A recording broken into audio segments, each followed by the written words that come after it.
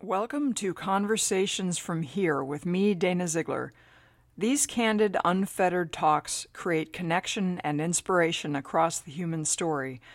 These are the sharings of how we came to be ourselves, how we found our life's purpose, and how we made it from there to here. I speak with performers, artists, artisans, creators, innovators, entrepreneurs, and other remarkable people about what they do and how they came to do it. Also, the music you hear on this show is performed, as always, by Brad Watson. Today on Conversations from Here, I speak with Memphis-raised author of Tom Petty and Me, the former DJ and music industry promo man, John Scott. Throughout his decades in the music world, he has the distinction of having worked with some of the biggest names in the business. He is also the guy who, in 1977, boldly pushed for Tom Petty and the Heartbreakers to be heard on the radio, despite resistance from the powers that be at ABC Records. The rest, as they say, is history. His epic friendship with Tom lasted 40-plus years, until Tom's untimely death in 2017. We talk about everything, including a whole lot of Tom Petty stories involving acts of kindness, record industry craziness, funny faxes, and the friendship of a lifetime. In true Southern fashion, it's a long chat, but well worth your time. Settle in and enjoy. Here's me and John. Hello there, John Scott. Thank you so much for joining me today. You kidding me? I wouldn't have missed it for the world. So good to talk to you. And we're going to have a lot of Tom Petty stories in this talk. But I did want to talk at first about your origins. I know you're from Memphis, Tennessee originally, right? Correct. I was 10 years old when I first heard. I was laying in the bed with the transistor radio under my pillow because I wasn't supposed to be listening to the radio. And I heard "That's All Right, Mama." Mm-hmm. And that just shook me to the core. And so music runs through my veins. The first Black station, African-American station, was also in Memphis. And they were playing things like, Little Richard and mm-hmm. Sister Rosetta Tharpe and mm-hmm. And I got to hear that too. And when I was 10 years old, I knew I was going to be a DJ because my mom used to call a local station and request songs for her and her brothers. And when the DJ would come on and read their names, she would just like smile, and I would do anything for my mom. So I said, at that minute, I said, I'm going to be a DJ. And she went out and bought a tape recorder for me to practice, and I practiced for quite some time. And I became a DJ. Because you ended up going to, much to your dad's consternation, you went to the Keegan School of Broadcasting, right? Correct, yeah. I went to University of Memphis. He went to the bank. I remember borrowed some money. I can't remember how much it was for me to enroll at University of Memphis. And I just hated it. You would go downtown in Memphis and there's this big glass building, and a DJ was sitting there, and you could see the controls and the knobs and the tape recorder, and I was like, this is where I want to be. So I quit, and he made me get my own. He made me pay for my own tuition, and ride a bus up there, And that's where Johnny Cash went to. Johnny Cash was a DJ in Memphis, and that's where he went to school, Keegan's. Mm-hmm. Wow, I didn't know that.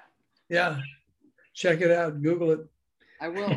And well, and then the other thing is that like when you're paying for your tuition and you get a job and you're working at a movie theater, you had a momentous meeting with someone very significant. Yeah, I did, much like Tom Petty did. Matter of fact, when we shared the stories, it was kind of like a same kind of story. But yeah, to one of the jobs I had, I was an usher at a movie theater, and I also worked behind the candy counter. And it was a pretty big theater in Memphis, and he rented theaters out at midnight for him and his friends. It'd be about 40 people, and they would watch whatever movie Elvis picked out for that night. I think it was Spartacus that night, as a matter of fact. And my boss told me before they came in, said, if anybody walks over and wants anything, candy, popcorn, just give it to them, because they rented the whole place out. Mm-hmm.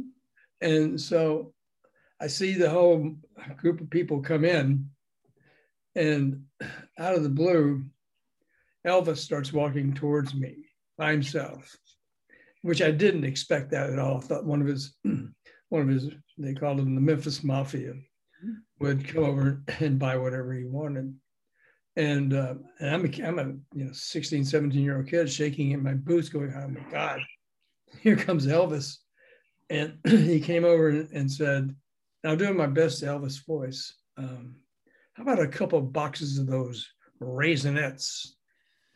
And so I reached in and got I'm shaking, get the 2 boxes of Raisinets, if you know what they are. Yes.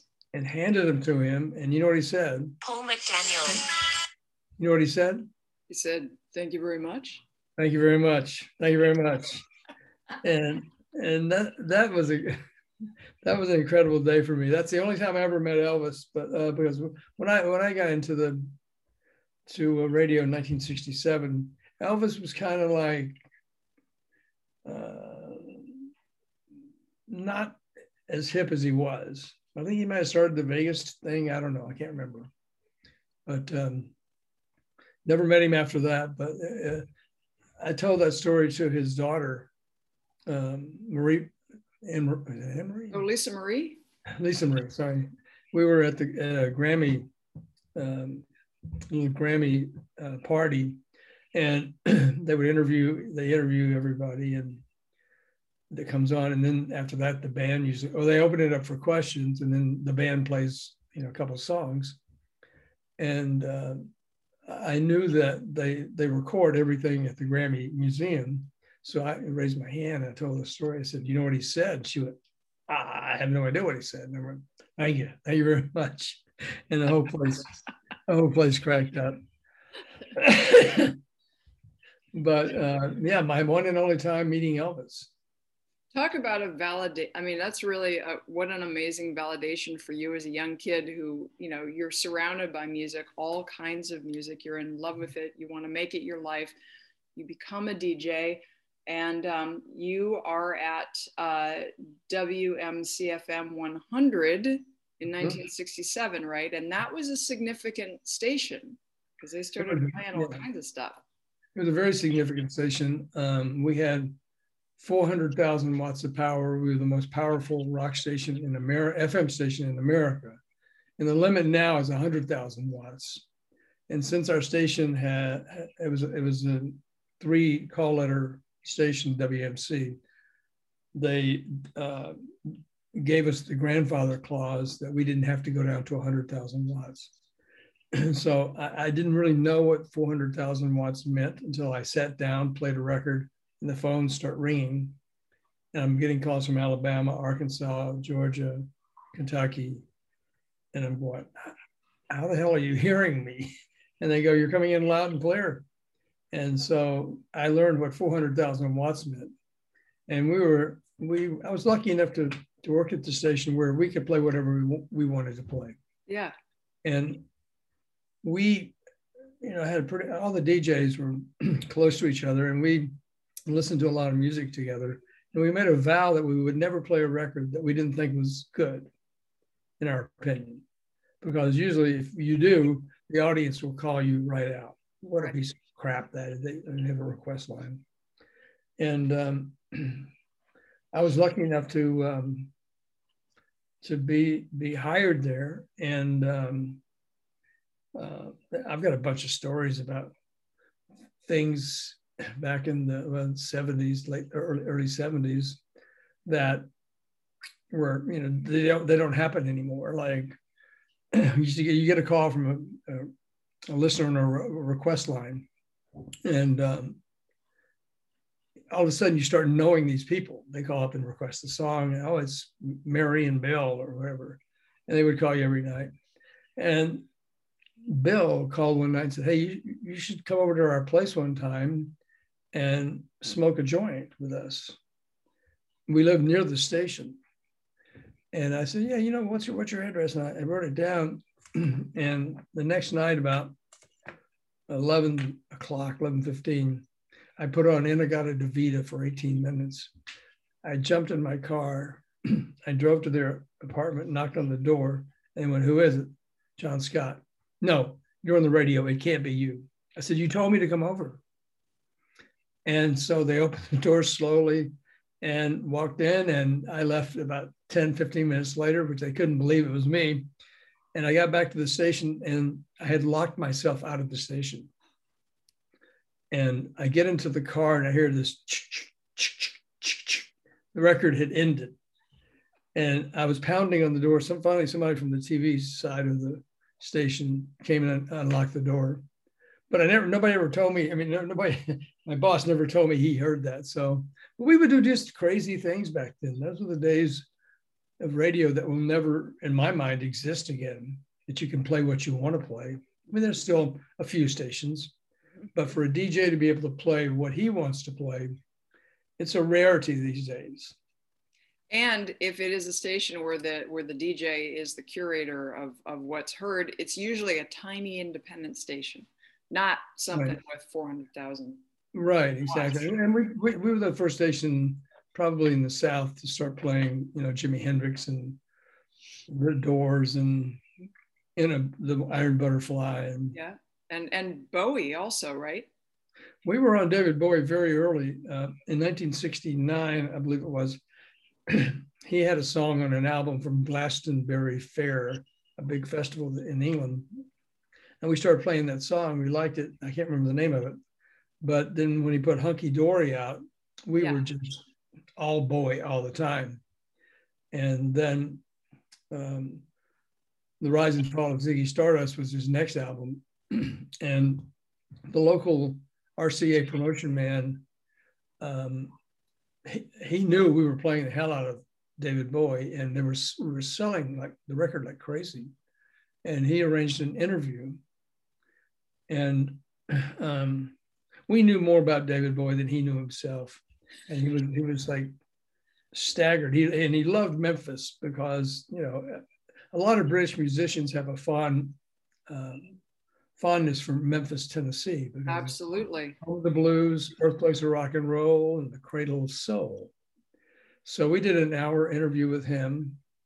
And a week later, I got a package in the mail. It said D. Jones, which stood for David Jones. David Jones, name, and the address. And I opened it up, and it was a copy of Ziggy Stardust. And it was the first copy that was ever sent to the US. And I still have that copy, and it's framed.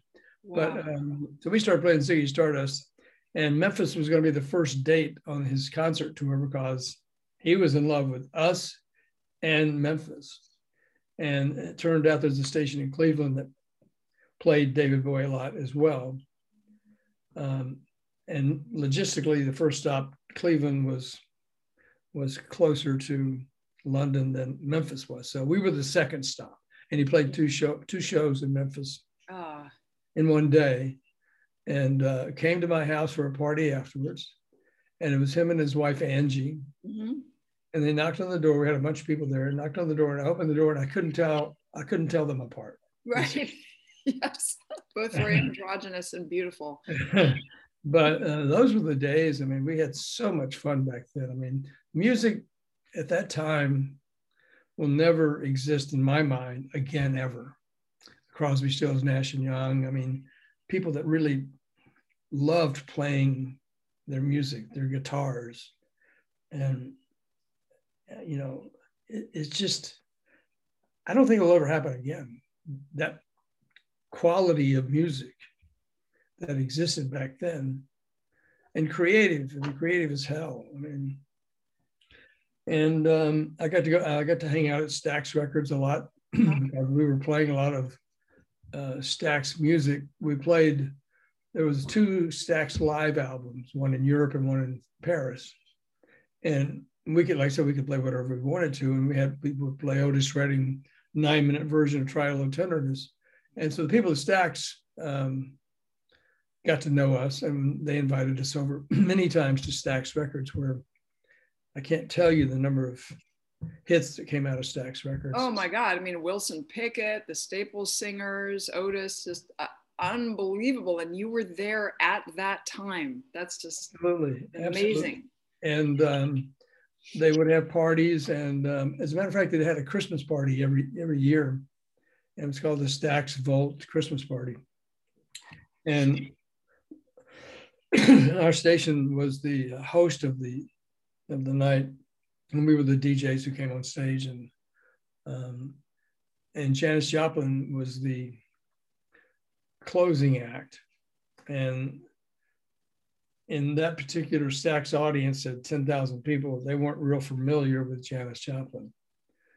And she came on, and after the first song, she walked off the stage and came back about 20 minutes later. But anyway, after the show, we went over to the owner of Stax Records' house. Jim Stewart is his name.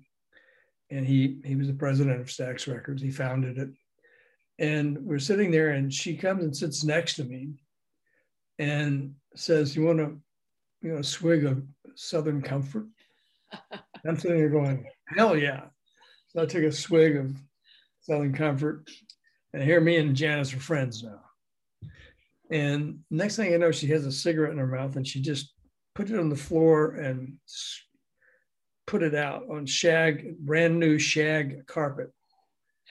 And Jim's wife saw that and threw him out of the house. But anyway, there were just so many great days in my life with music at that time. I mean, I was a Little Richard fan, Chuck Berry fan, all this stuff because of the African American station in town. And we had a DJ by the name of Dewey Phillips. If you've never heard of Dewey Phillips, Google him, and you'll see that he was the first guy who played Elvis. And he was one of the craziest DJs you've ever heard in your life. If he didn't like a record, he'd pick it up off the turntable. And he would say things that you've never heard anybody else say. I mean, they weren't obscene. They just, I just listen to Dewey Phillips. It's up on YouTube. Anyway.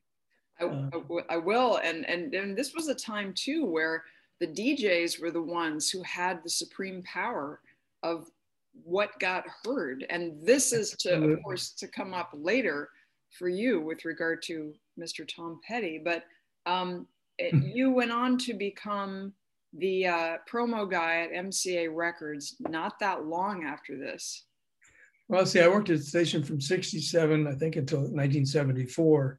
Mm-hmm. And around, since we were playing anything we wanted to play, a lot of record promotion people started coming and hanging out at the station. And it actually came out to my house.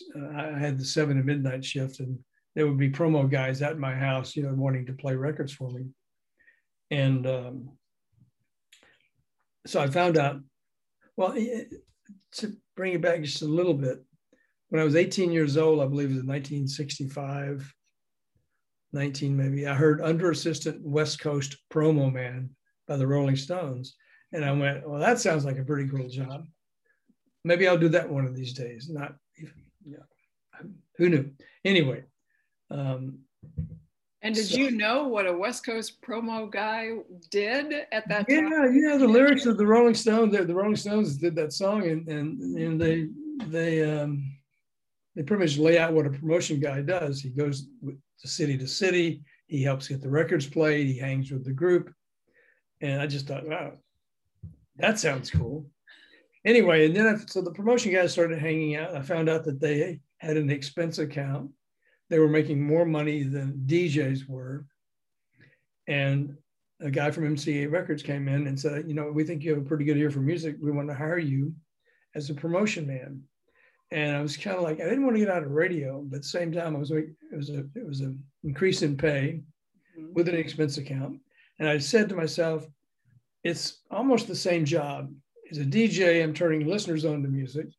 As a promotion guy, I'm trying to turn radio stations on to music. So for me, it was the same thing. And they hired me as the local MCA Records promotion guy. And my territory was Little Rock, Arkansas, Nashville, Tennessee, and stations in between that area. And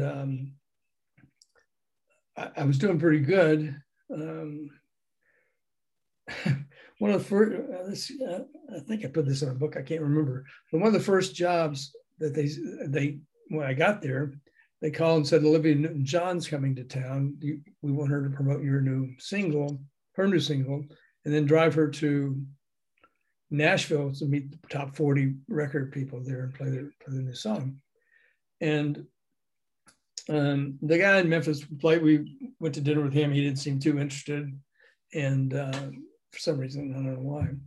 But we drove to Nashville. And as we were driving to Nashville, MCA Records sent out a cassette of every new artist that was coming out, in the foreseeable future. And Olivia and I were sitting there driving, and I was driving, and we would listen to music, and she'd go, "Hey, that's pretty good," or "I don't know, that doesn't sound very good." And then this reggae sounding song came on, and we both kind of like, "Hey, this is pretty good."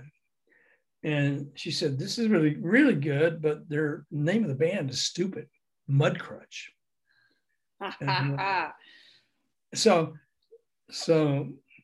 I go to the station, the FM station in Nashville, and they knew who I was, and they knew I wasn't really promoting something I didn't like. And they added Mudcrutch to the station playlist.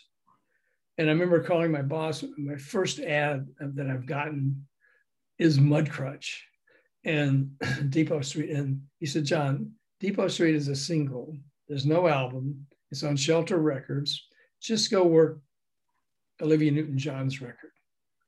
Forget about Mudcrutch." And I forgot about Mudcrutch. I never even knew who the singer was. I never knew anything about them until a short time later, right. A few years later.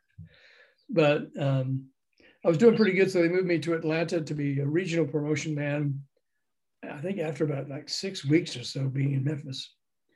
And that's when Lynyrd Skynyrd's first album came out.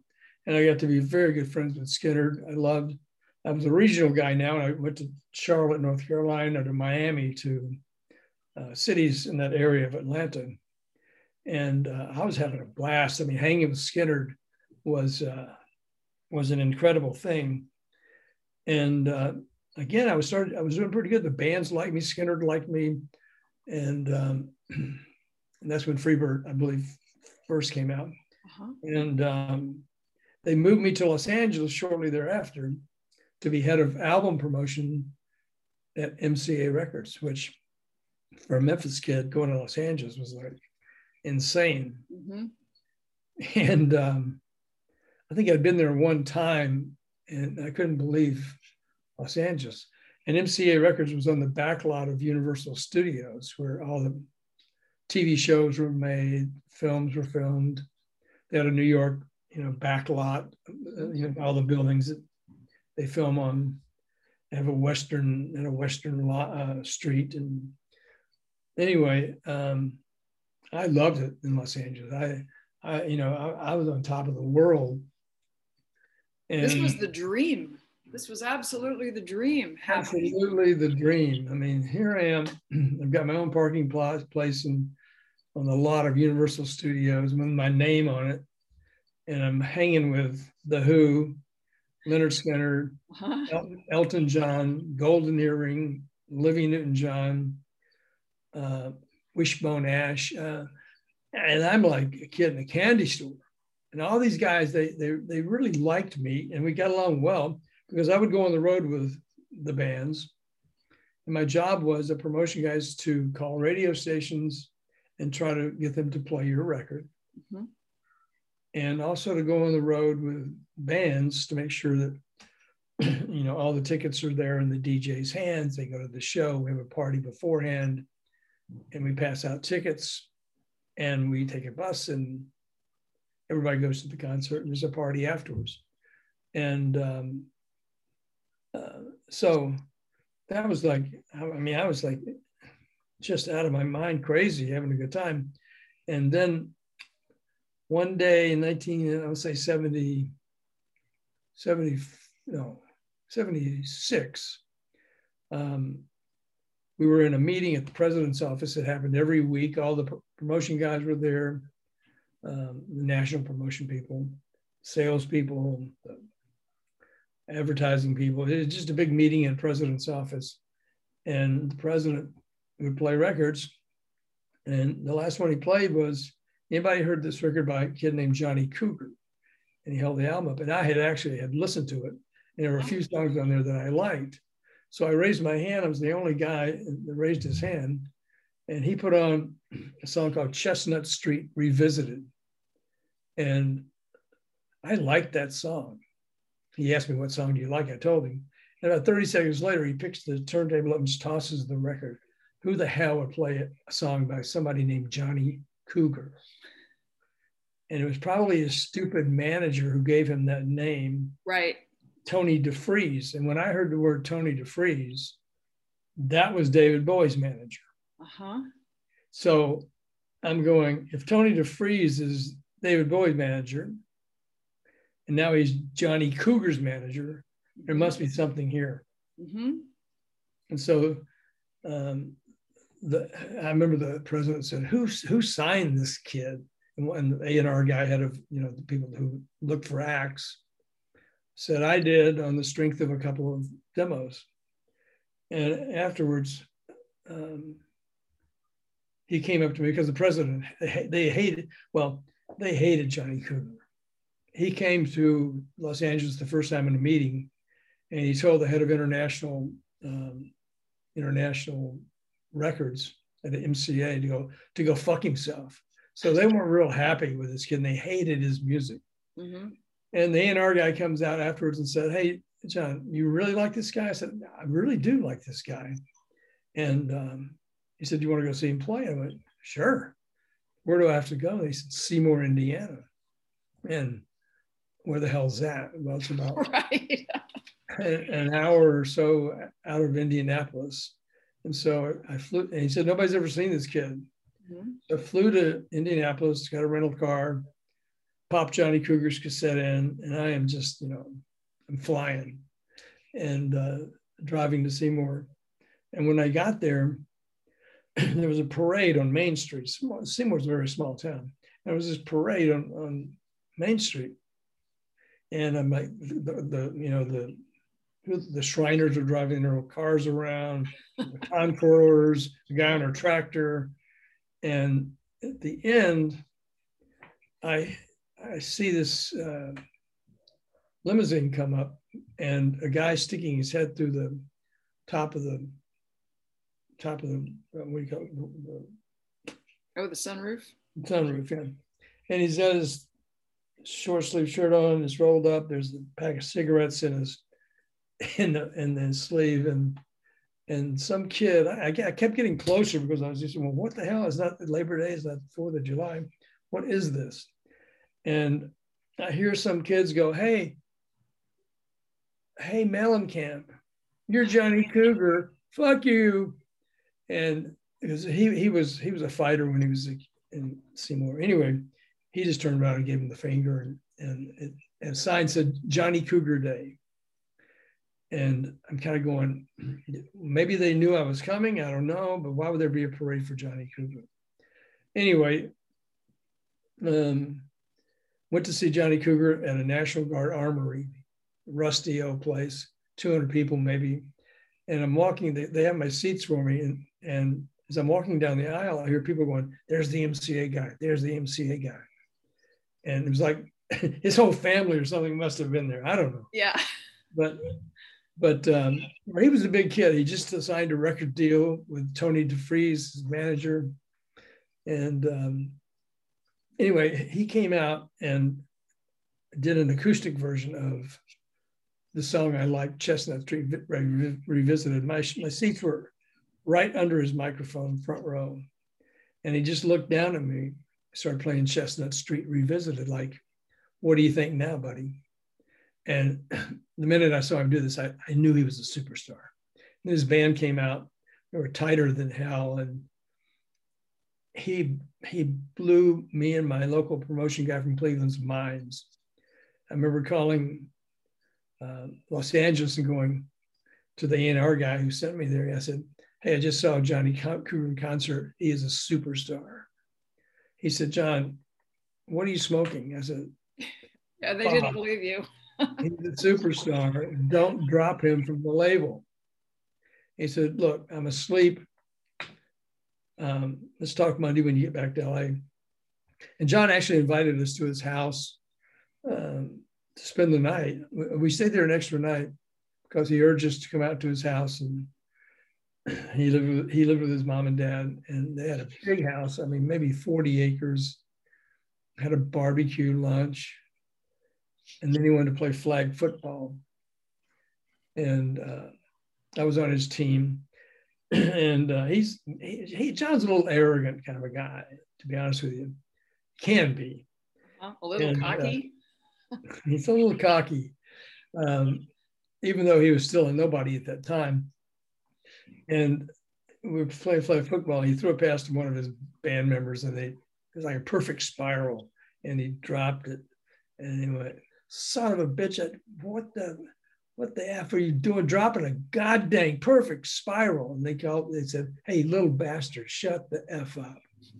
So his nickname was the Little Bastard. Probably still is.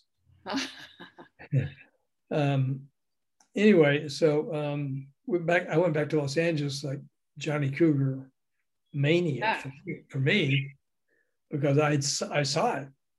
And I started doing as much as I could to promote his record.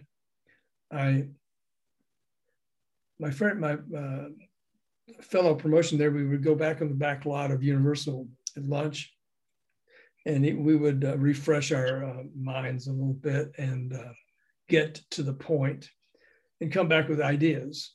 Mm-hmm. And one of my ideas was, we'll rent a Cougar and drive the Cougar to radio stations in Los Angeles. Uh-huh. And I told my boss that. He said, you're out of your mind. And I said, well, you're going to get mauled. Well, he said, what if we kill somebody? I went, oh, I never thought of that. But you have to call Universal Casting, where all the actors and actresses are. And I called and asked, I wanted to rent a Cougar. And they came back and they wanted to speak to my boss first and said, is this guy serious? And yeah, we're going to, she said, well, the Cougar has a handler. He's been in movies before. And it was like $5,000 to do this or something. It was crazy. So the handler was in one car with a cage in the back with a Cougar who's growling as we were driving down Sunset Strip. And we headed to radio stations, and a couple of them would not take their pictures with the Cougar. Mm-hmm. And she said, no, this guy's been declawed. He's been in movies, even though he's growling. Right. We took pictures of the radio stations and went to Tower Records. I've got a picture of myself and my fellow promotion man, Bob Osborne, standing in the middle of Tower Records parking lot with a Cougar and a guy from a radio station. Behind us, there's like 300 people going, what the hell is going on here? And I could kind of see in my mind, LA Times, promo men arrested for killing people on the Sunset Strip. And you were secretly wishing that he had stuck with Mellencamp, that Tony DeFries had not renamed him Johnny Cougar. well, when we were there in his hometown, he said, "What do you guys think about my name?" And we went, "Well, we don't really care for it, but you have no choice. You're Johnny Cougar right now." And he said, "Well, my manager told me that nobody could pronounce Mellencamp, and it's either Johnny Puma or Johnny Cougar. So take your pick." Well, actually, I think the manager he didn't know he was Johnny Cougar until the record showed up at his house. Right. And he hated that name. I mean, yeah. God, he hated it. Anyway, I just kept doing, I would consider crazy things to promote this kid, because I knew what I had heard it and I saw it, and much like Tom. And they finally said, "Stop working Johnny Cougar. We're going to drop him from the label." And I was going, "Don't do this, please." And 1 second, okay?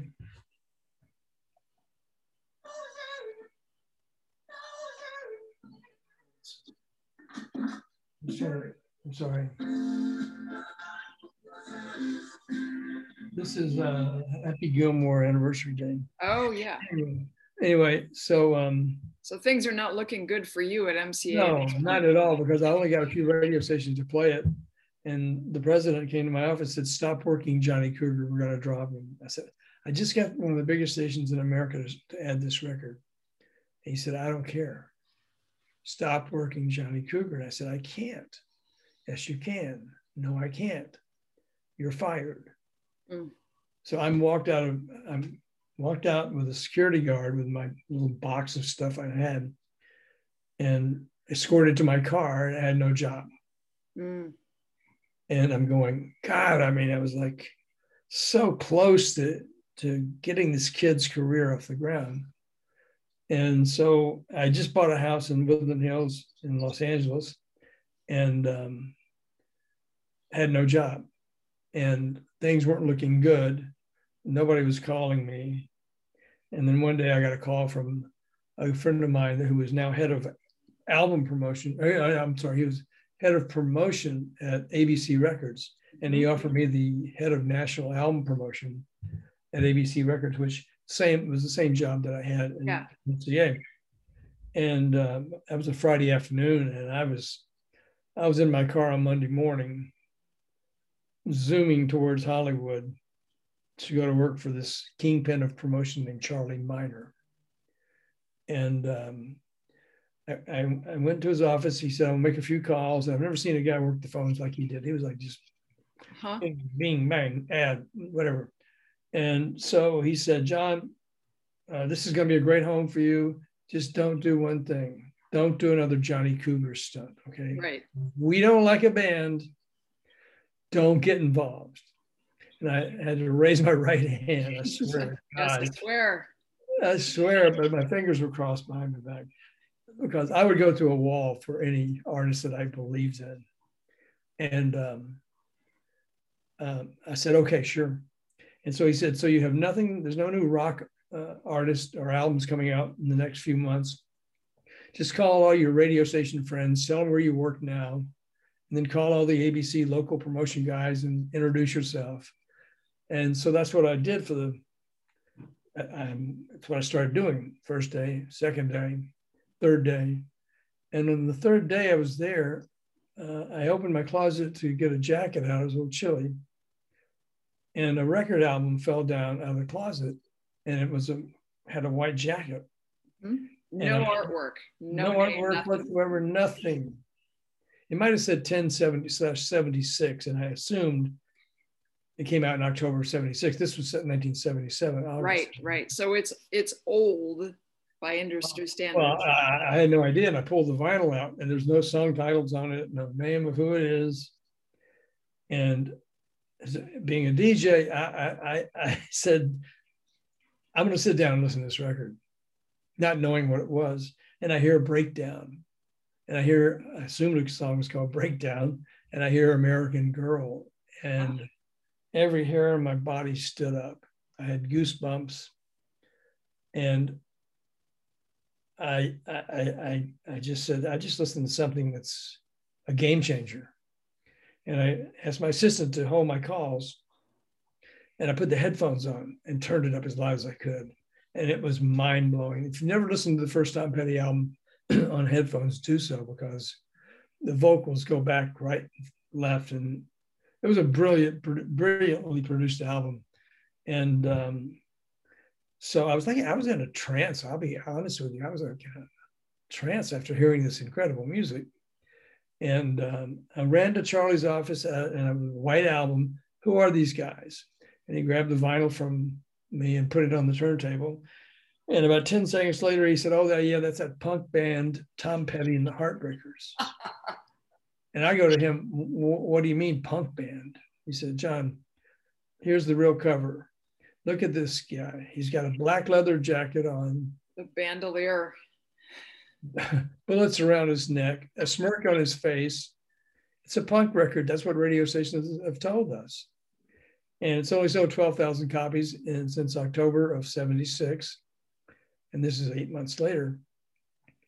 And I'm just looking at him like he's out of his mind. What do you mean punk record? And I said, Charlie, this is one of the greatest albums I've heard in years. And he said, well, we're dropping the band. And I just said, Charlie, you told me I had nothing to do. Just give me a chance to try to call my friends at radio, send them some copies, and get it played. He said, you're doing the Johnny Cougar thing again, John. Oh, no. Yeah. And so he said, I got down on my knees. I really begged him because he kept saying, no. And I just begged him, just give me 6 weeks. If I don't get it played, I'll quit. I'll just quit working Tom Petty and the Heartbreakers, that punk band. And so I called a few radio stations and they said, I kind of remember that album about 8 months ago. Was that punk band? And I'm kind of like, good God, what are people thinking? They even listened to the record. And a few people said, yeah, we played that record and got really good response to Breakdown. So very few stations had played that record in the United States. And little did I know that Tom was over in Europe because he couldn't get jobs in LA because nobody knew who he was. Yeah, his manager decided. Yeah. His manager decided that his manager was British and thought that Tom would have a good chance in Europe, and he did. He was started to make some noise over there, but nobody knew it. And where was it? I'm sorry. So Tom. You're going to edit this, right? No editing. What? Go forward, not to worry. Oh, anyway, so okay, I'll start back up again. So a few days later, a friend of mine named Charlie Kendall came to Los Angeles. I'd known Charlie for a long time. As a matter of fact, he lived in Mississippi and used to listen to me on the radio. And he was a great radio guy, and he was in charge of music director. And so I called him. I said, hey, Charlie, can I come over and I want to play this record? That'll blow your mind. And he said, all right, sure. I've heard that before. Anyway, he sits down and puts his headphones on in his apartment. And when the record's over, he pulls them off and his eyes are like glazed over, like, who the hell are these guys? This is one of the best effing records I have heard in years. And I'm like, finally. Yeah. Somebody in Los Angeles, nobody in Los Angeles was playing Tom Petty. Mm-hmm. And so he said, are they any good live? I said, Charlie, I just picked up the record by accident 3 days ago. I have no idea if they're any good live, but I do know they're playing this Saturday night, opening for Blondie at the Whiskey A Go-Go. Whiskey, yep. And by chance, they were playing the Whiskey A Go-Go opening for Blondie. And so we decided, hell yeah, we're going to go see this band, Tom Petty and the Heartbreakers. And we got there, and there's maybe 10 or 15 people in the club. Nobody knew who the opening act was. He came on about 7, and they played. Well, the first song they played was "Oh Carol," the Chuck Berry song, and just blew me away right away. And then they played Breakdown, and Charlie and I looked at each other like, holy crap. These guys are freaking amazing. They're not punk rockers, they're a rock and roll band. And Charlie leans over and said, I'm gonna on Monday morning, I'm gonna start playing Breakdown once an hour, every hour. And I am like ecstatic. Finally, somebody understands. Finally understood me. And the set was over, and it was a 40-minute set, no encore. And I said, since I have Charlie with me and he's telling me he's going to play the record, I decided I want to go meet this guy, Tom Petty. Mm-hmm. And we go upstairs. There's no security for an opening band at Whiskey A Go-Go. And I see Tom wiping sweat off his face. And I said, Tom, I'm John Scott. I'm the new head of album promotion at ABC Records. And he said, I don't give a fuck who you are. We hate ABC Records. And he said, they've done nothing for us for 8 months. They've ruined our career. They've been promoting us in punk magazines, teen magazines. So sorry, we don't like your label. And he said, you're probably just another nut job from ABC promising something you can't deliver. Because I said to him right before that, I said, have you ever heard your record on the radio in Los Angeles? And he went, no, why? I said, you're gonna start hearing it Monday morning, once an hour, every hour. And that's when the F-bombs started coming flying. F you, you're full of shit. And he said, get these guys out of here. They're just two nut jobs from ABC Records. And because I had now heard it, now I'd seen it, I knew right then this guy was the future of rock and roll. And so as he's having his roadie escort us out, I turned around to him and I'll be honest with you, I don't know why I'm saying these particular things. I said, Tom, I'm going to break your career wide open. More F-bombs at me, man. And you know you can't do that. Get out of here. And then as I'm walking out, I turned around again. And for no reason, I don't know why I said it, because I didn't know if I could do it. I said, Tom, my name is John Scott. And every time you hear your record on the radio, you're going to think of me, and don't you ever forget it. And more, out of here. And Charlie and I walked out laughing, actually, because we knew what was going to happen on Monday morning. He was going to play that song Breakdown once an hour, every hour. And we didn't know exactly what was going to happen. We felt like this band is really good. Mike Campbell, one of the greatest guitar players ever, Ben Montench. I mean, they were all so talented. I mean, and Tom, he just blew us away. So on Monday morning, Charlie started playing it once an hour, every hour. And on Wednesday morning, he called and said, you won't believe this, Tower Records, the biggest record store in Los Angeles, just called and wanted to know who the hell we're playing, because they're getting calls for this particular band, Tom Petty, Heartbreakers. And they ordered 250 copies. And I remember the sales manager coming in going, what's going on? And I told him, and he was like, whatever. And all of a sudden I get a call from Tom's manager, Tony Dimitriadis. And he doesn't know who I am. I didn't meet him at the Whiskey. And he said, who the hell do you think you are? You pissed off my artist. And I mean, what do you mean? He said, you've told him you're going to break his career, and you know you can't do it. We're done with ABC Records. They're going to drop us from the label. And he said, I want to meet with you. And I went to meet Tony, and I kind of really dug this guy's attitude. And he knew exactly what I knew, that this band was amazing. Then on Friday, my assistant says, Tom Petty's on the phone. And I'm kind of going to myself, this could go either way. God, I'm going to get F-bombed or whatever. I don't know what. And he said in his Southern drawl, John, my friends are telling me they're hearing my record on the radio, like you said. Are you serious about breaking my career? I said, Tom, I'm going to break your career wide open. And he said, will you come over to my house? I said, when? He said, tonight. I scribbled the address down, and I took off like a bat out of hell to meet this guy. And he lived in Reseda, I believe. There was a freeway running through the yard. Of course. But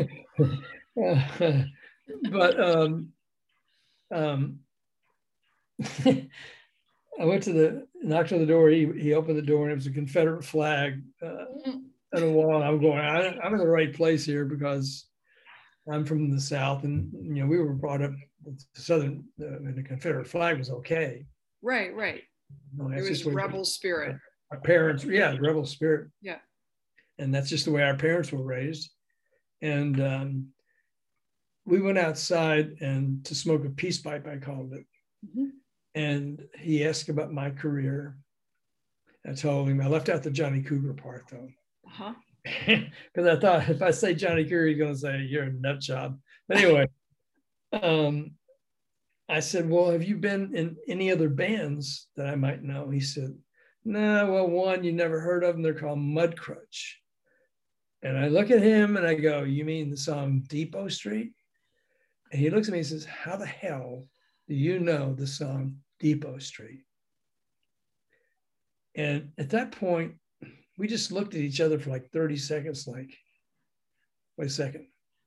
You're telling me you're going to break my career. And now you're telling me you know a song that had 3 radio stations in America play. And I told him about my getting the ad and the added on a station in Nashville. And we were just kind of shaking our heads like, this is kind of a weird situation because I'm telling him I'm going to break his career. I know Depot Street, how. And we bonded that night. And I asked him to play me something, if he had anything new. He said, yeah. And he went in and put a reel-to-reel on and played Listen to Her Heart.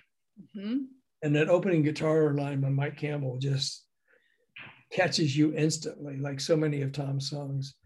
And I had him play it 5, 6, 7 times. It was so good. And so I left that night and reminded him as I'm going out who I was, what I'm going to do. And the next day, I just started going crazy. I just started calling stations and tell them if they hadn't heard it, I'm going to send them a new album. If they have heard it and didn't listen, or if they'd gotten it and hadn't listened, you're going to listen to Breakdown. And so I started getting calls back from stations going, hey, we didn't listen to that record because we thought it was a punk band. And radio wasn't playing punk music at the time. They weren't playing the Ramones or the Sex Pistols. Sex Pistols, yeah. I mean, it was Crosby, Stills and Nash and Joni Mitchell and, bands of the Laurel Canyon days. Yeah. And so all of a sudden, a few stations started adding the record to their playlist. And there's one, it was getting airplay in San Francisco at KSAN radio, and Boston at WBCN. And then in San Jose, a small station, KSJO, was playing a guy by the name of Paul Wells. They call him the Lobster on air. He was playing it. Anyway, I called my promotion guy in Boston. I said, hey, what's the deal with Tom Petty? And he said, John, both FM stations are playing the hell out of this record, and we're selling records. But the boss of the head of promotion, Charlie Miner, he was more of a top 40 kind of a guy. And he called and told me to forget about working Tom Petty and the Heartbreakers, start working on the Marilyn McCoo and Billy Davis single, which was whatever it was. I don't even know what it was. Right. And you're like, no. So this guy's basically telling all of his local promotion guys, forget Tom Petty. Here's Marilyn McCoo and Billy Davis's new smash. And so I found, well, there's another reason that people overlooked Tom Petty. And I remember he had a gig a week or so later and wanted to know if I wanted to come see him. It's in Santa Cruz, California, small little auditorium, or maybe even a gym, I don't know. And he played and just, again, blew me away. And the people in Santa Cruz knew who he was because they listened to the San Francisco radio stations. And he did 6 encores. I've never seen a band in my life do 6 encores. And I remember they were still clapping. I walked backstage. I said, Tom, they want more. He said, John, we don't know any more songs. And I knew that night I started witnessing history every night, every time he played. And his motto was kind of like, I want this concert to be better than the last concert. And I want my next album to be better than the first album. And I just started going on the road with him. And because I was hooked. I didn't care about anything else in the world but Tom Petty and the Heartbreakers at the time. And we started becoming friends. We were all Southern kids, and Ben, Stan Lynch, Ron Blair, Mike Campbell.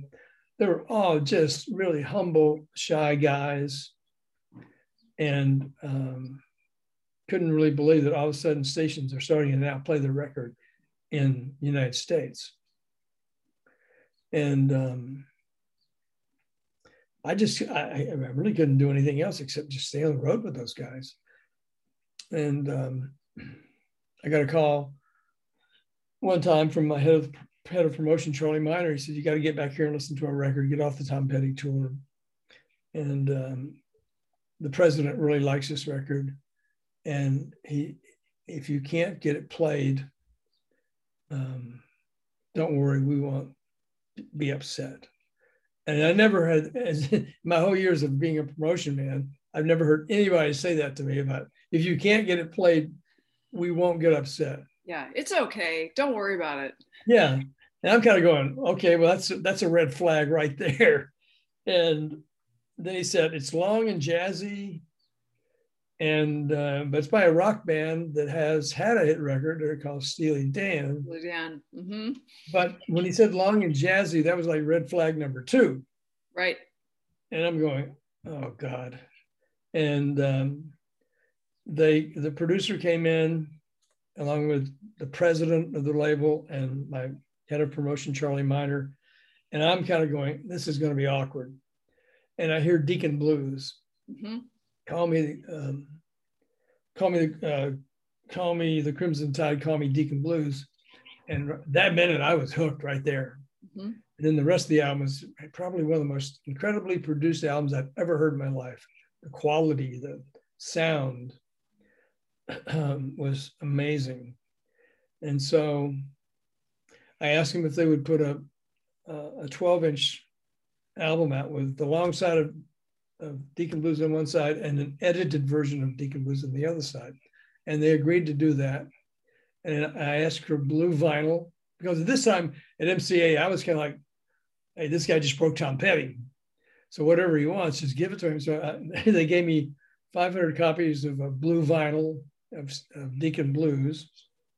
And Charlie Miner, the head of Top 40 promotion, picked the song Peg to be the single. And because it was the shortest song on the album. Mm-hmm. And anyway, we set up listening parties in cities all across America in studios, so people could really hear the quality of Asia. Mm-hmm. And that record, within 4 weeks, was like #1 on every station in mm-hmm. America, every FM station in America. And Top 40 stations started picking up Peg. And so it was like, okay, that job's done. I'm off back to see Tom Petty. I'm back on the Tom Petty train. I'm back on that train because I am seeing it every night. It's like, God Almighty, he gets better every night. And so you didn't know when you had this tirade of F-bombs thrown at you at the Whiskey A Go-Go by Tom Petty that you were going to have a 40+ year deep friendship with the man. Right. No, I had no idea. And let me pause for a second. 40 years. All of a sudden, I went to San Francisco to see the girl at KSAN radio who had been playing Tom and having success. And I told her we were going to put Breakdown out as a single. Again, this is the second time it had been released. It was released in 1976 when the album came out. And then we thought it was a hit record, so we released it again as a single. And I asked her, can she start playing Breakdown again? She said, John, I played the Breakdown for 8 months. And people love Tom Petty and the Heartbreakers in San Francisco. How can I go back on and playing Breakdown again? She said, you got to give me something new, something different, a live version. And there was no live version of Breakdown. So I went, bingo, man, that's a great idea. And I went back to Los Angeles, asked Tom if he would do a live broadcast with the station K West in Los Angeles, who started playing him. And still K West at this time was the only station in Los Angeles, FM station playing Tom Petty. And K West was a pretty small station trying to beat the big FM station in town, KMET. And so Tom agreed to do a live broadcast at Capitol Records and in front of 75 contest winners that the station had a promotion for. And I just told him, I said, I just need the most kick-ass, baddest ass version of Breakdown you've ever done in your life. I mean, he was going to play a full concert, but I said, that's what I need. And they did it. They put Mike Campbell just, if you listen to Breakdown live, I think it's an American Treasure. Mm-hmm. It's amazing. And I think that's what really broke Tom Petty's career, because I sent that out a few weeks later on a reel-to-reel cassette. A reel-to-reel tape. And I think I said in a letter, Tom Petty's career starting to take off. Don't look at the album cover, just play the fucking record. Right. And all of a sudden, it started being added all over America, except for 90 stations, FM stations. And these guys were controlled by a radio consultant who were starting to make their presence known, because whatever FM station in whatever market was number 2, that's the station they would go for to hire them to be the consultant. And they would tell the station what to play, basically how to structure the whole station. If you were number 2 in the station in the market, you wanted to be number 1, so you would hire these guys as a consultant. Burkhart, Abrams, and Douglas was the name of the company. And they were not playing Tom Petty. I think 2 of the stations were playing Tom Petty out of theirs, but he considered them a punk band. And without hearing them, right? Well, I don't even know if he listened to it, but I said, well, I mean, we've got so much penetration. I'm just going to go concentrate on the top 10 markets in America, because he controls stations in every one of these markets. And I went to Dallas first, and the music director was the morning guy. I came in to have breakfast with him, and he said, I'll be off in the air in 15 minutes and just have a seat in my office. And I saw Billboard magazine, and before I left on the trip, Charlie Miner came in and said, you won't believe this, Tom Petty and the Heartbreakers made the charts. We're number 177 out of 200 albums. And I was like ecstatic. I mean, like, yeah, they're on the list. Yeah. And so I pick up Billboard. I just wanted to see it again. I opened it up to album 200, top 200 albums. And I saw 177, Tom Petty and the Heartbreakers, but it was a circle around it saying, don't play this record. It's a John Scott hype. And I was furious. And the program director came in and said, John, the consultant told us we can't play this record. It's a punk band. And I'm just baffled again. These guys didn't even listen. So they were located in Atlanta, and I got on a plane. Instead of going to another city, I flew right to Atlanta to meet this guy, Lee Abrams. And I just walked in his office and said, I want to see Lee Abrams. And he met with me and said, well, there's a couple of stations in our chain, in 90 stations, that are playing the record, and I'm starting to hear a few good things about it. And we've kind of been watching what's going on around America. Let me sleep on this. And I'm like, well, at least I got a chance. And the next morning I woke up and he said, so do you think ABC Records would sponsor a low-dough tour? And by that, I mean, if the station's 103 on the dial, the tickets are $1.03. Right. So the record company had to pay for the bus, pay for the hotel rooms, because the band wasn't making any money on. Right. They made $1.03, basically. Well, that probably, yeah. I didn't pay for any. I mean, we were playing like 2,000 seat auditoriums, and the station was giving away tickets on the air for $1.03. I remember one of the first times I was standing in front of the theater and I was giving away tickets, like just come inside. We wanted people to come inside and see that band, and that's exactly what happened. And Lee Abrams came to one of these shows and flipped out just like I did, and immediately added it to the 90 FM stations that were missing. Mm-hmm. And that completed the puzzle. So this is when things really took off. The Live Breakdown song, I believe, is one of the reasons that Tom Petty's career just went cuckoo. Mm-hmm, mm-hmm. And all of a sudden, every station in America is playing it. And we went to number 4. They re-released Breakdown, and it went to number 40, I believe, on the charts on Billboard magazine. Mm-hmm. And I can't remember exactly what number the album was, but it was up there. Yeah. And so ABC now is faced with a band that's selling records, and they were going to drop them. Now they got to re-sign them. Mm-hmm.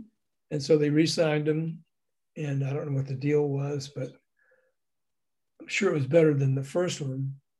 The first deal Tom had at Shelter Records, he was getting paid $10,000 a year for his publishing to all of his songs. Wow.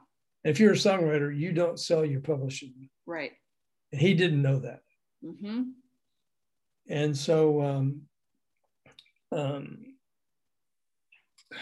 is this what inspired the Damn the Torpedoes? Is this the story behind that?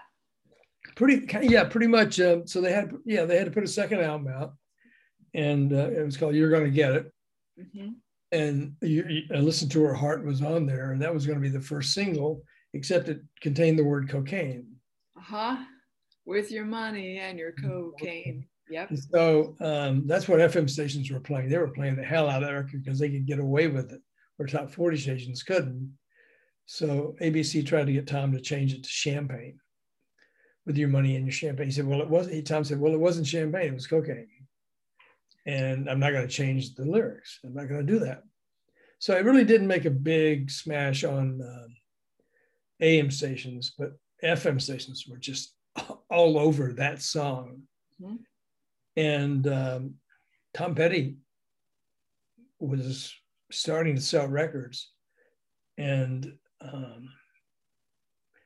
then that's when things got a little crazy at ABC Records. We heard that MCA Records wanted to buy ABC Records. Lock, stock, and barrel. And I'm with Tom, and I said, look, I just got fired from there, to be quite honest with you, 6 months ago. I don't know if I want to go back there. And he said, well, they want me to come over and keep the same contract that I have. And I'm not going to do that. I'm not going to MCA Records. They didn't do anything with Depot Street. Mm-hmm. And right, as Mudcrutch, yeah. As Mudcrutch. So why would I go to MCA? And so around that time, a producer played me a song called "Children of the Sun" by Billy Thorpe. And Billy Thorpe was an Australian singer, probably the biggest singer in Australia. And I just flipped out over that record. I was still working at ABC. And I took it back to ABC to play it for them. And they said, we're not signing anybody. And I went, wait a minute, that's kind of weird. Here, I've got Tom Petty in my pocket. I got Steely Dan. Yeah. And why Not good enough for you? Yes. What else do you want? And so I took my friend from RCA Records. Oh no, he worked at Capricorn. I'm sorry, to the studio to hear Children of the Sun again, just to get his opinion. And he heard it and flipped out as well. It's a space opera. If you've never heard Children of the Sun, just go into a room, turn the lights off, and be blown away. Oh, I grew up with it. Are you kidding? That was one of my favorites. Yeah, that was a good one to get a little buzz on and just turn the lights out and listen. Anyway, so he sent that, my friend at Capricorn sent it to his boss, Phil Walden at Capricorn Records. And Capricorn was a Southern rock band, the Allman Brothers and Wet Willie and, oh God, any Southern rock band you can think of, that was Capricorn. Mm-hmm. And he sent it to him in New York, and Phil was in New York at the time, and he was going back to Macon the next day. He got the cassette, I think it was a cassette, and they had Capricorn had their own jet. So about 7:00 at night, as the sun's going down, they get on the plane, 35,000 feet in the air, however, whatever, and put on Children of the Sun. And these guys at Capricorn were, they like to get a buzz on, I'll just put it that way. Uh-huh. So you can imagine sitting in a private jet, listening to a space opera about aliens coming to Earth. And they called the producer the next morning, Capricorn Records did, and signed Billy Thorpe over the phone. And then I get a call from Phil Walden wanting to hire me to be a new Capricorn Records promotion guy. And this was like at the same time MCA was going to buy ABC. Mm. So I took the job because it was another increase in salary. And Tom he said, I'm not going to MCA. And so he didn't, and they filed the lawsuit. And for the next 2 years, basically, I think Tom's manager, Tony Dimitriadis, hooked up with a guy named Elliot Roberts, who was manager of Joni Mitchell, Crosby, Stills and Nash, and he told Tom to file for bankruptcy. Mm. And that would void the contract because it was a terrible contract. Yeah. Because they didn't know, they were kids from Gainesville, Florida. They didn't know any better. They didn't know any better whatsoever. And they just knew they were signed to a label. Yeah. They were that Leon Russell was on. And yeah. J.J. Cale. And so they were, just happy to have a record deal. And so Tom just played for 2 years while this lawsuit was going on, getting bigger and bigger and bigger. Mm-hmm. He wasn't opening for anybody anymore. Right. Because that's all he used to do is open for different bands. And all of a sudden, Capricorn Records filed for bankruptcy. This is about, we broke Children of the Sun at FM radio. It started off in Dallas, Texas, with a guy named Danny Owen, the local Capricorn promotion guy. And we broke Children of the Sun, and it became a hit record. Mm-hmm. And all of a sudden, they filed for bankruptcy, Capricorn. And I'm like, I'm out of a job again. And not too long after that, I got a call from Tony Dimitriadis, Tom's manager, and said, we've worked out a deal at MCA. We're going to be on a small label called Backstreet Records. Mm-hmm. Do you want to come to work for Backstreet Records as head of promotion? And I'm kind of going, Tony, they just fired me 6 months ago. He said, John, you're the one that's going to be calling the shots. Right. Backstreet Records is run by a kid named Danny Bramson, who was the booker of acts at the Universal Amphitheater. And he knew his music. And he kind of was the golden boy at MCA, Universal, and he wanted his own record label, and they gave it to him. And he signed Tom Petty and the Heartbreakers because Cameron Crowe, the producer, Jerry Maguire, and yep, Almost Famous director, and Yeah, director and producer. Former husband of Nancy Wilson of Heart. That's Yes. correct. Yeah. And he told Danny, you got to sign this band, Tom Petty and the Heartbreakers. Because I think Cameron and Tom had become friends. Anyway, so they worked out a deal where Tom's debt was wiped out. He owed MCA $500,000. Wow. In the advance that ABC had given him. And I think the deal was for $3 million. And the next thing I know, I'm back at MCA Records, but working for Backstreet Records in a little separate bungalow in the studio, which is really cool. Mm-hmm. Like movie stars would have their own little bungalow. And Tom came up with Damn the Torpedoes. And you're right. I think it was partly of all the troubles that he had been through. Mm-hmm. Damn the Torpedoes, Full Speed Ahead. And when that album came out, FM stations were playing 5 tracks off that album. Mm-hmm. And he was in orbit. And I think the record went to number 2 on the album charts and was there for weeks. And it never made it to number 1 because Pink Floyd had the Wall album. But for Pink Floyd, damn. But Tom wasn't too unhappy. He was number 2 on the charts, selling bigger and bigger, more bigger concerts and bigger venues, and so he just exploded. That was it. I'm going to pause us once now, and then. So let's jump into Damn the Torpedoes, because that was a massive, like you said, there were so many singles that came off of that one. Album tracks actually, and singles too. What was the first single? I can't even remember now. Whatever it was, it took off, and that was Tom's breakthrough album. Mm-hmm. And I worked there for about a year and was offered another job as head of album promotion for an independent promotion company, and it was really a lot of money. And by that time, Tom was established, playing 20,000 seat arenas.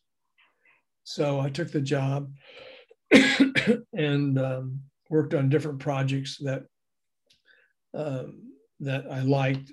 The Go-Go's, I remember, in Berlin, that song Sex. And, the Devo, whatever. And I didn't like the atmosphere at this company, especially, and I quit after 5 years.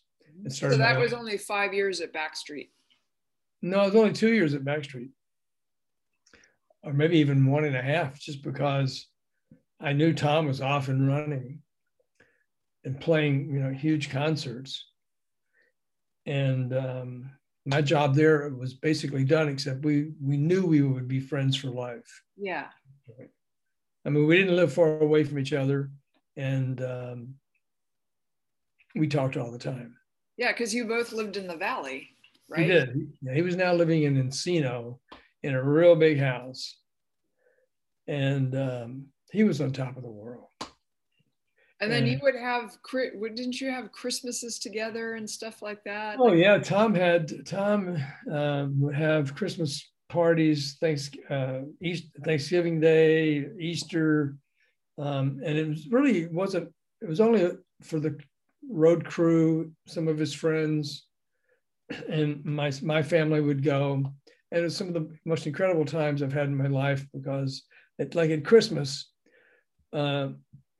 we would all give gifts to each other, and Tom and his wife Jane would pick out a gift for each person that they knew they would like. Mm-hmm. For example, he knew I was a radio guy. He gave me a 1950s retro radio, and I remember giving him a kind of an old 50s ashtray or ashtray stand, because he smoked a lot, which is one of the things I didn't like about. I never really. I just hated that Tom smoked so much. But anyway, cigarettes. and well, a few other things.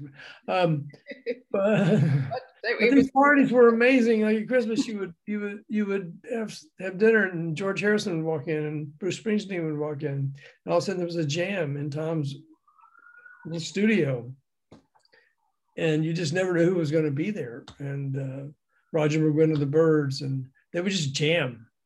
Ben Mott was playing guitar, Tom was playing drums, Roger and Mike were playing guitar. I've never seen Ben Mott Tench play a guitar. Have you? no, never. Never. Oh, geez. This is what these parties were like. They were just so much fun. The Easter parties were so much fun. Tom was like a kid in a candy store hiding eggs before the kids would come out there. And just some of the best times of my life, I'll be quite honest with you.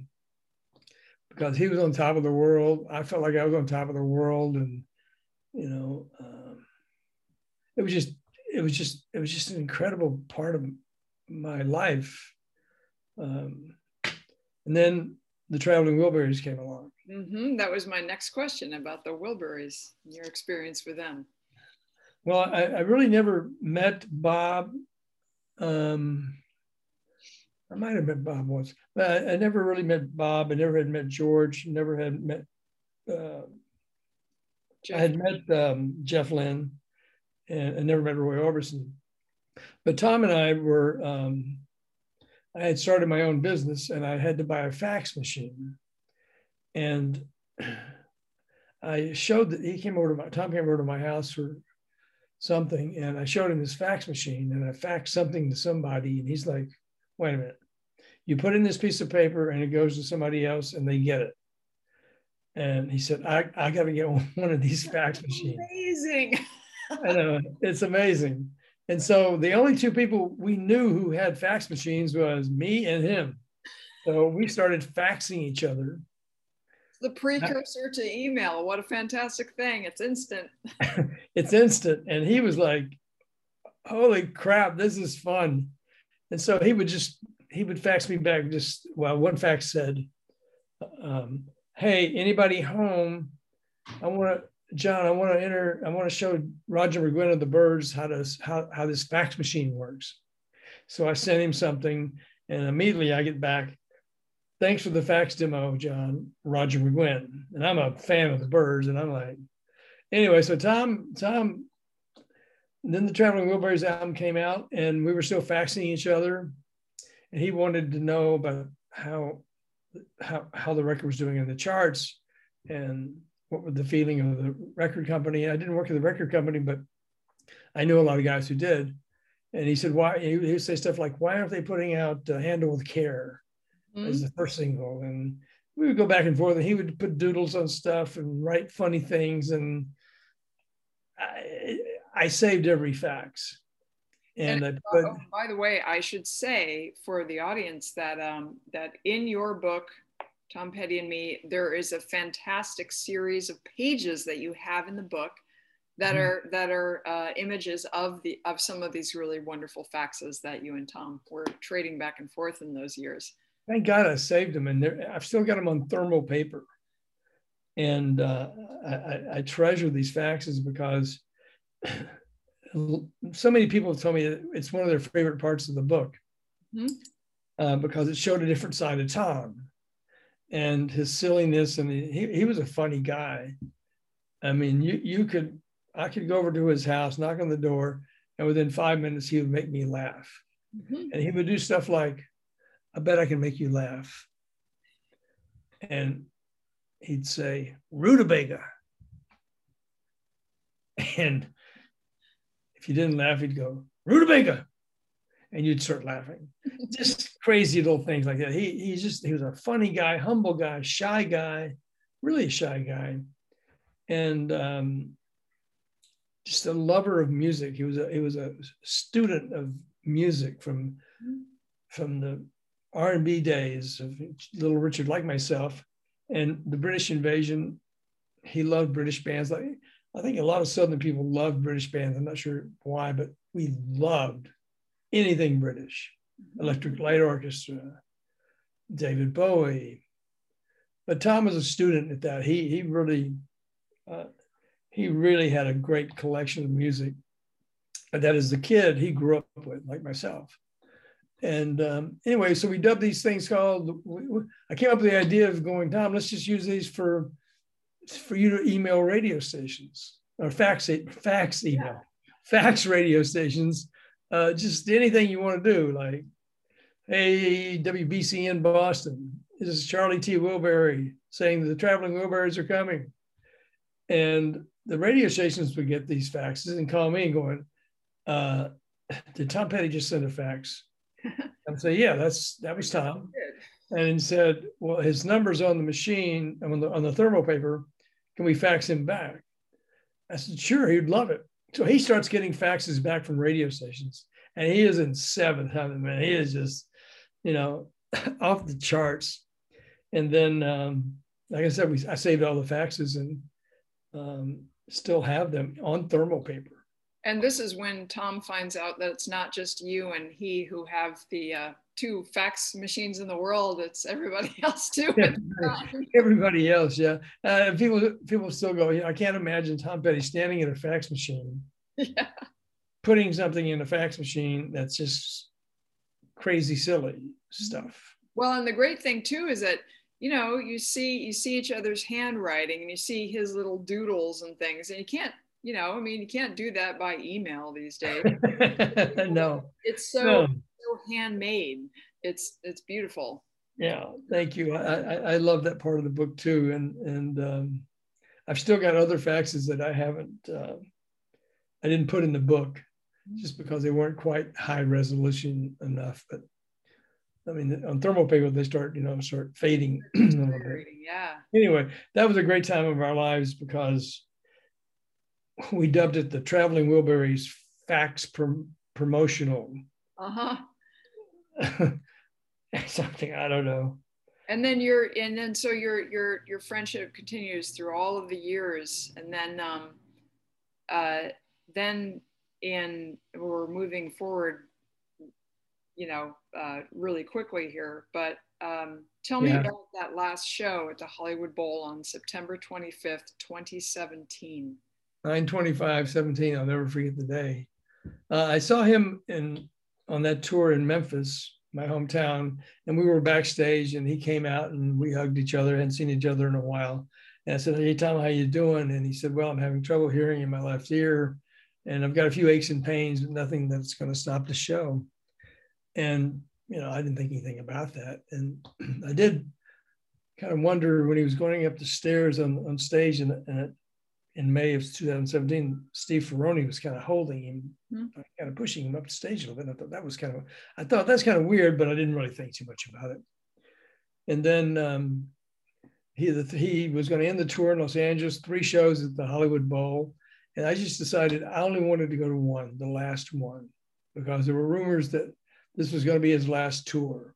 There possibly would have been, he said, I remember reading or hearing him say, there might be a Wildflowers tour next year, small venues. And I'm just going to play the whole Wildflowers album. Yeah.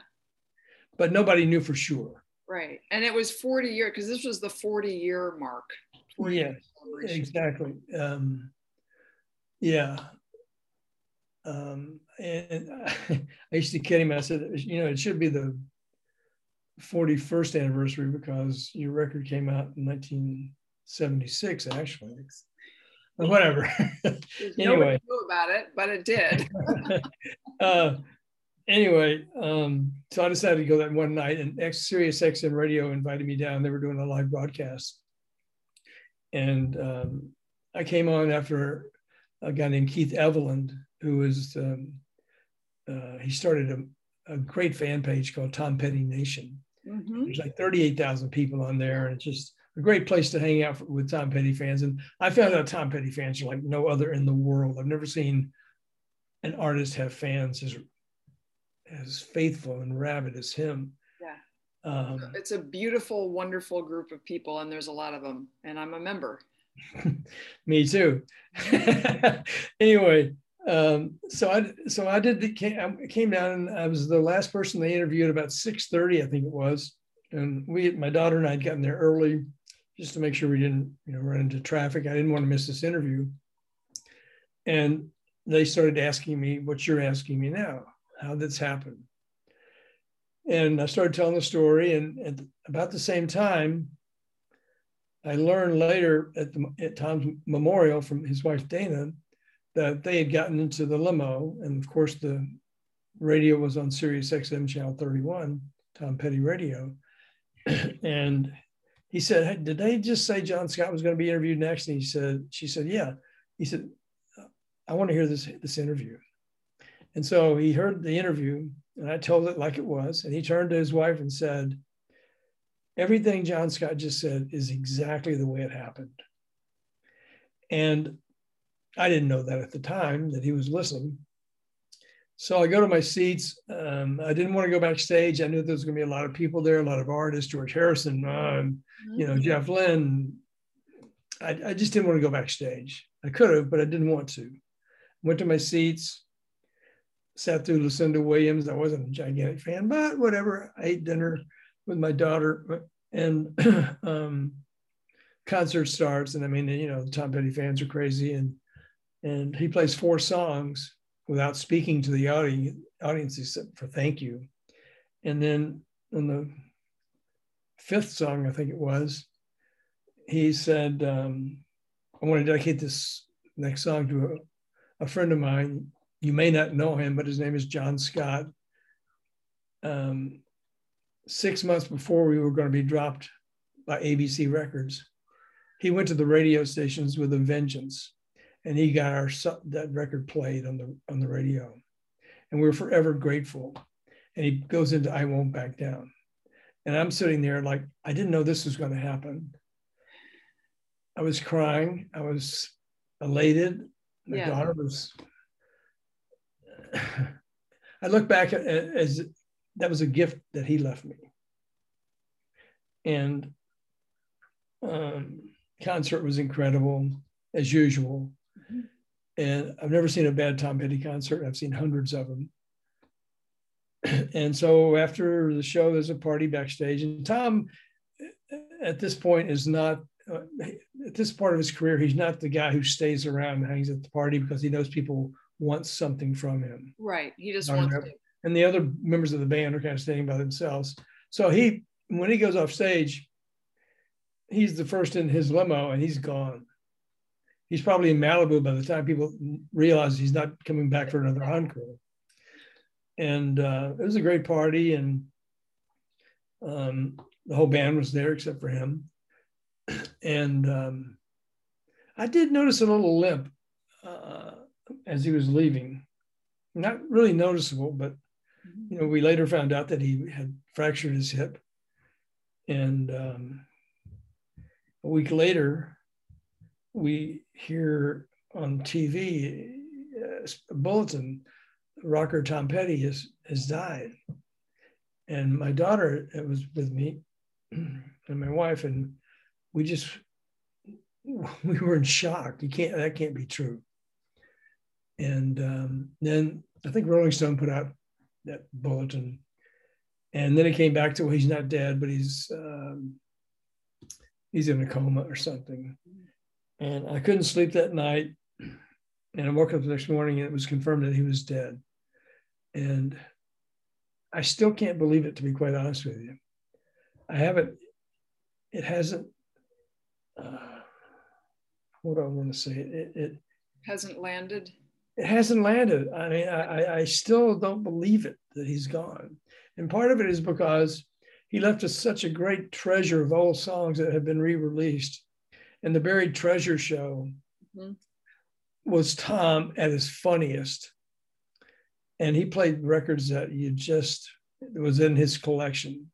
And Buried Treasure was a great radio show. And you get to hear Tom a lot on there because he did the shows. Sometimes he was funny, sometimes he was serious. But I just haven't, it hasn't,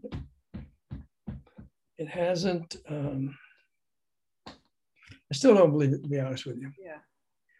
And I was working on a book with a friend of mine, and we were writing stories about some of the artists that we had worked with, like The Who and Johnny Cougar and Leonard Skinner. And I got up the next morning, I said, to my buddy who we were writing, I can't write about the Who. I can't do anything. I'm in shock. And he understood it. And I don't know, maybe a week later, 2 weeks later, I mean, I never thought about writing a book. And I have dreams about Tom every once in a while, or Tom at a concert or something. And one night at about 3 or 4 o'clock in the morning, he came to me in a dream. He said, "Call your book Tom Petty and Me." And I jumped up at 3 o'clock in the morning and went to GoDaddy, where I buy my domains, and typed in tompettyandme.com. It was available. I clicked on it. And the next day I started writing. And I never kept a journal. All these stories are just etched in my mind. And it was the most incredible ride I've ever been on in my life, hanging with Tom Petty and the Heartbreakers. Because they're such genuine, down-to-earth, great people. Tom was a wonderful man. He never forgot who helped him on the way up. And I had a house flood in Woodland Hills, California, and we were sleeping on army cots that were donated by the Red Cross or something. And Tom heard about it, and he said, "No, you're coming over to my house, and you're going to live with us." And you were there for a month. For a month, I was there for a month, and we were digging out the swimming pool. The water was 6 feet up in I lost so many valuable things during that flood that I wish I still had. But we did save some of the great things like the faxes and stuff. And then I moved to Hawaii and built a house with my wife, and we moved in like May of 1992, and in September a hurricane hit, Hurricane Iniki, and it was like 215-mile-an-hour sustained winds. It was powerful, and it took the roof off my house, and no power. That we heard there's going to be no power for 6 to 8 weeks. Small island, and next thing I know, 3 or 4 days later, I get a call saying Tom Petty just sent you a generator via FedEx. Yeah, because you couldn't get them on the island because there weren't any left. Well, they had one hardware store on the North Shore of Kauai in Princeville, and they probably had 10 generators, and they were gone. There were people in line, so we're like cooking on a little barbecue thing, anything in the freezer. And so I get a generator, and I'm like, nobody in our neighborhood had a generator. And so I remember getting up at 7 o'clock in the morning. We would watch NFL games, and I had like 10 guys over at the house because in Hawaii they came on at 7 in the morning. And but that was just Tom. I mean, he never forgot, and that's one great thing I love about him. And Tom he's probably in my mind the most iconic rock and roll star there will ever be. His music is generational. So many times when I sign every book that I send out, and I'll dedicate it if somebody asks me to, so-and-so. I get so many kids that say, "Would you dedicate this to my dad, Paul, who turned me on to Tom Petty and the Heartbreakers when I was 10. I can't tell you how many I get like that. And it just shows me that Tom's music is generational. It will be generational forever. It is. And the other thing is that he has such a massive catalog. I mean, there's so many, we're always discovering new, deep tracks, and thinking, oh, wow, I never heard this before. No, exactly. And some of them are really good. I mean, really good. For Real, the song For Real, what a great song that was. And It Doesn't Matter Anymore, which wasn't released. Why, I don't know. But no, you're right. He was a guy who could write a song that most everybody could relate to. And he could write it probably in under 3 minutes. And him and Mike Campbell collaborate collaborated a lot. Uh-huh. And they just were, he was a master songwriter. Yeah. And he knew it. And it just came to him sometimes. He said, I was just sitting there like I remember Free Falling.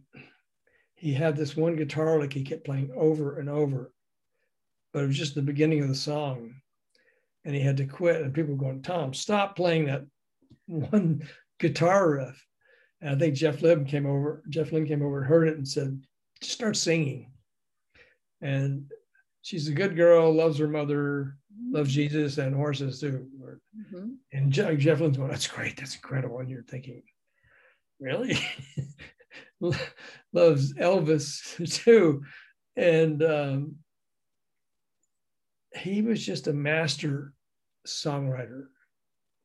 And that's why he recorded so many things that just, he would say were gifts to him sometimes, that they just came into his mind, or he heard something. He heard a TV commercial or something. I remember in the Traveling Wilburys, the song, one of the songs has just, George Harrison took pages out of a magazine and handed it to each one of the Wilburys.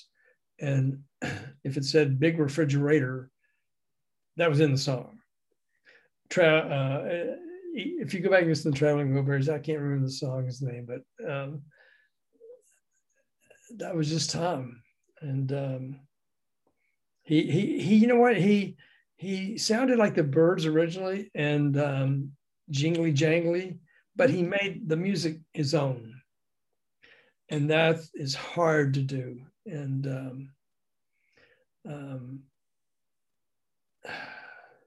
what a song crafter. I mean, God. I mean, you know, there's the Rolling Stones, there's Bruce Springsteen. Not many bands have been together for 40 years. Right. And he was such a prolific writer. Now we're finding out more and more of the stuff that you're talking about that's coming out. And like I said, he's a it's going to be longer than we ever live. It's generational.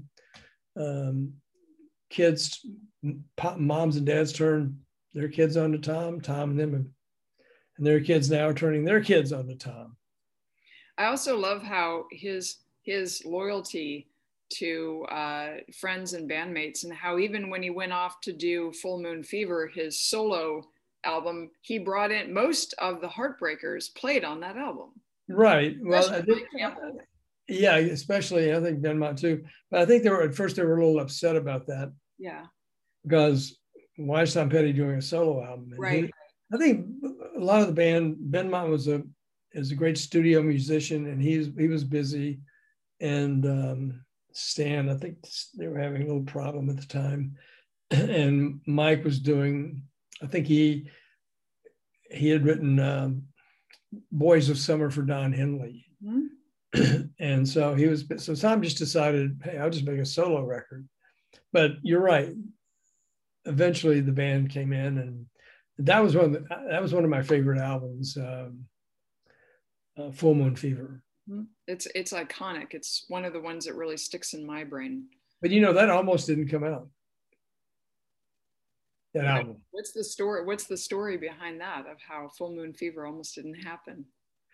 Well, Tom called me and said he would always call me before he put a record out and ask for my opinion. And I went to his house and I heard Free Falling, and you know, you're gliding over Mulholland, and I just closed my eyes and I felt like I was just flying. And then Running Down a Dream, I think is the last song of the album. And I turned to him and I said, Tom, this is some of the best music you've ever done in your life. And he said, well, we have a problem. MCA Records wants us to go back into the studio and record more songs. They don't think there's a hit on the record.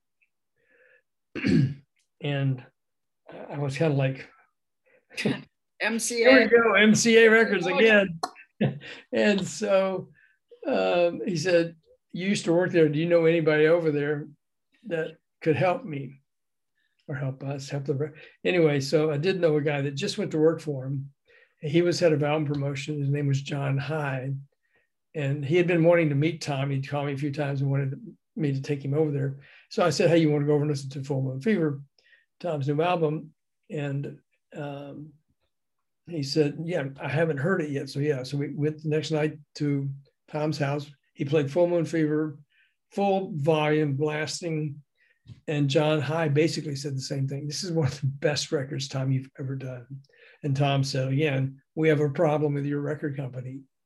They want us to go back in the studio because they think there's no hits. And John Hyde is the guy's name. And he said, I'll take care of that. And the next day, as legend has it, there was a big, gigantic meeting of, meeting with all, like I said before, the president and sales guys. And at the end of the meeting, somebody said, does anybody else have anything to say? And John Hyde got up on top of this big, gigantic conference table, started jumping up and down, going, who the fuck says there's no hits on Full Moon Fever? Get that record out now. And people were like, look at him like, this guy's out of his mind. But he kept persisting, and Full Moon Fever came out shortly thereafter. He was right. He was right. I mean, come on, if you think about it. I mean, Running Down a Dream, my God, one of the best driving songs in the world. Learning to Fly. I mean, oh my God. But so, things happen for a reason. That's all I can say. Yeah. Things happen for a reason. There's no doubt in my mind that things happen the way they're supposed to happen. As demonstrated by your career and your connection to Mr. Tom Petty. Yeah. Yeah. And boy, yeah. It's kind of crazy. I remember hearing this song when I was doing independent promotion. I was with two DJs and it came on, and it was Jenny 8675309. Yep, I remember that. And I fell in love with that record and was doing nothing at Columbia Records. And these two stations added it on Monday morning, and the head of promotion called me up and said, how did you do that? And they hired me to work this record. And I went over to Tom's house and played him 8675309. And he said, I want Tommy Tutone on my tour next time. And he called him. All of a sudden, Tommy Tutone calls and says, he wants me on his next tour. And that was the kind of guy I was. He heard a song. He liked it. He wants that band on his tour. And that happened quite a few times. The Georgia Satellites, Pretty Little Thing, Let Me Light Your Candle, because Mama. I remember that, yeah. He had them on tour. But he was a great guy. That's all I can say is he's one of the greatest guys I ever met in my life. He's my hero. And if you're not on Tom Petty Nation, get on Tom Petty Nation and just join in the fun, because that's another reason that tour was such a big success, is because they started doing meetups in different cities. And people who were fans were meeting at the same place, which I don't think had ever happened before. And all of a sudden the fans came together, and now we're friends. And this Facebook page, Tom Petty Nation, just erupted because there were meetups in every city on that tour. And that's another one of the reasons I think the fans are so close to each other, because they're friends on Facebook now and they met each other. Right. And I think a lot of things. it's intergenerational, because I've been to some of those events, and you've got kids in their early 20s, and you think, wow, you know who Tom Petty is, Yeah, exactly. Let's turn them on to him. So what a beautiful thing that even though he himself is not here, his legacy is continued on, and it will continue, as you said. It's funny. I have a few Tom Petty T-shirts, as you can imagine. And when the book came out, I was at Gelson's in Sherman Oaks, and I had a Tom Petty shirt on, and people would just stop me going, oh, I love Tom Petty. And I happen to have a business card on me. I say, well, I knew Tom for 40 years. And I would hand him a card, and I would sell a book would sell that afternoon. Yeah. And I thought, I should just go to shopping malls and my Tom Petty t-shirt on, and I'll just sell books. But it's still selling. It's doing great. I still go to the post office every day. As a matter of fact, I got an hour. But before the post office closed, I love going to the post office. It's one of my favorite things. I'm the shipping clerk. I'm the guy who signs the books. I'm the guy who prints out the label. And I love that part of it because somebody asked me one time, would you consider going with somebody else or not doing it yourself? Because I self-produced this book, and I just didn't want to give up all my rights to everything. I mean, I own everything out free and clear. And I had a couple of people come up and ask if I would consider doing something rockumentary based on my book. And hopefully that comes to fruition, because the stories in that book are different than any other Tom Petty book. I mean, Conversations with Tom Petty is mostly about the songs he wrote. Right. Warren Zane's book, the biography, is an incredible book, but it didn't really. They don't really show the different side of Tom that I showed, right? And the behind the scenes at the music level. Yeah, no, it's a wonderful, wonderful book, and it's a great ride. And just so everybody knows who's listening, those links are on the little intro blurb on Podbean and Spotify and Apple, and they can find you there. Yeah. And I want to thank you so much. First of all, for doing this podcast with me, and secondly, thank you for fighting for airplay for Tom Petty and the Heartbreakers, because as we know, the rest is history, right? Sometimes people ask me what would have happened if I hadn't picked up that record by accident, and really the answer is nobody knows. I mean, more than likely, sure, he might have been signed by another label, or he could have said, screw this, I'm going back to Gainesville. Yep. But you were the guy, you were the messenger. It was supposed to be. I was an outlier. It was supposed to happen. And I'm really proud of that. I'm really, really proud of that. And I really appreciate you having me on my show, because this would be like a 6-hour show probably. No, it's great. It's wonderful. Thank you so much, John. Before I leave, my Audible book just came out. I did an audio version of the book. Yes, that too. And a lot of people overseas now are buying the Audible book because the shipping of my book is like $20 to London. Yeah, which is how much the book is, basically. Right, exactly. I think the shipping is more than the book I'm selling the book for. The book's selling for $19.50 now, because that was the year Tom Petty was born in. Right. So, well, originally it was $19.76, because that's when the album originally came out. Right. I just keep changing it around. I just like to do funny things. And it's great. It's great. Anyway, so thank you so much for having me on here. This has been a blast. I mean, you're so easy to talk to, and I really appreciate that. And letting me blab this long, my God. That's awesome. I loved it. Sorry about that part of it. No worries. Thank you. And that was my epic chat with John Scott. Thank you so much to John for his time today. It was a really wonderful talk. Incredible stories about everybody from David Bowie to Tom Petty and everybody in between. So hope you guys enjoyed. Today's special treat, we're going to close with a track from the man himself, Tom Petty, off of Full Moon Fever, Running Down a Dream. Take good care of yourselves, take good care of each other, and I will see you on the other side.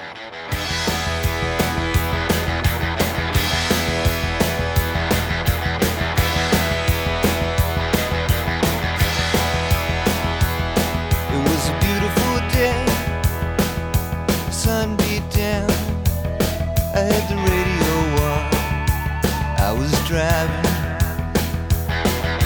trees went by, me and Del were singing a little runaway, I was flying, yeah, running down a dream that never would come to me, working on a mystery, going wherever it leads.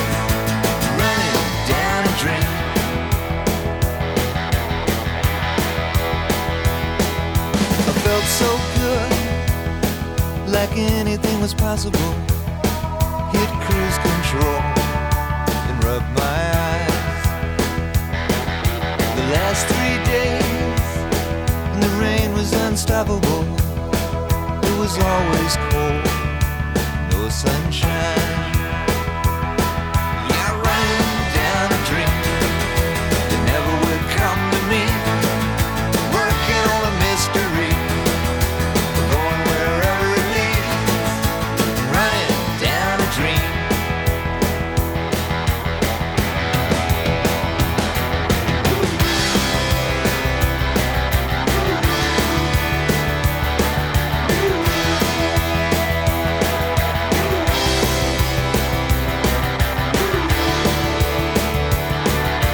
I rolled on, the sky grew dark.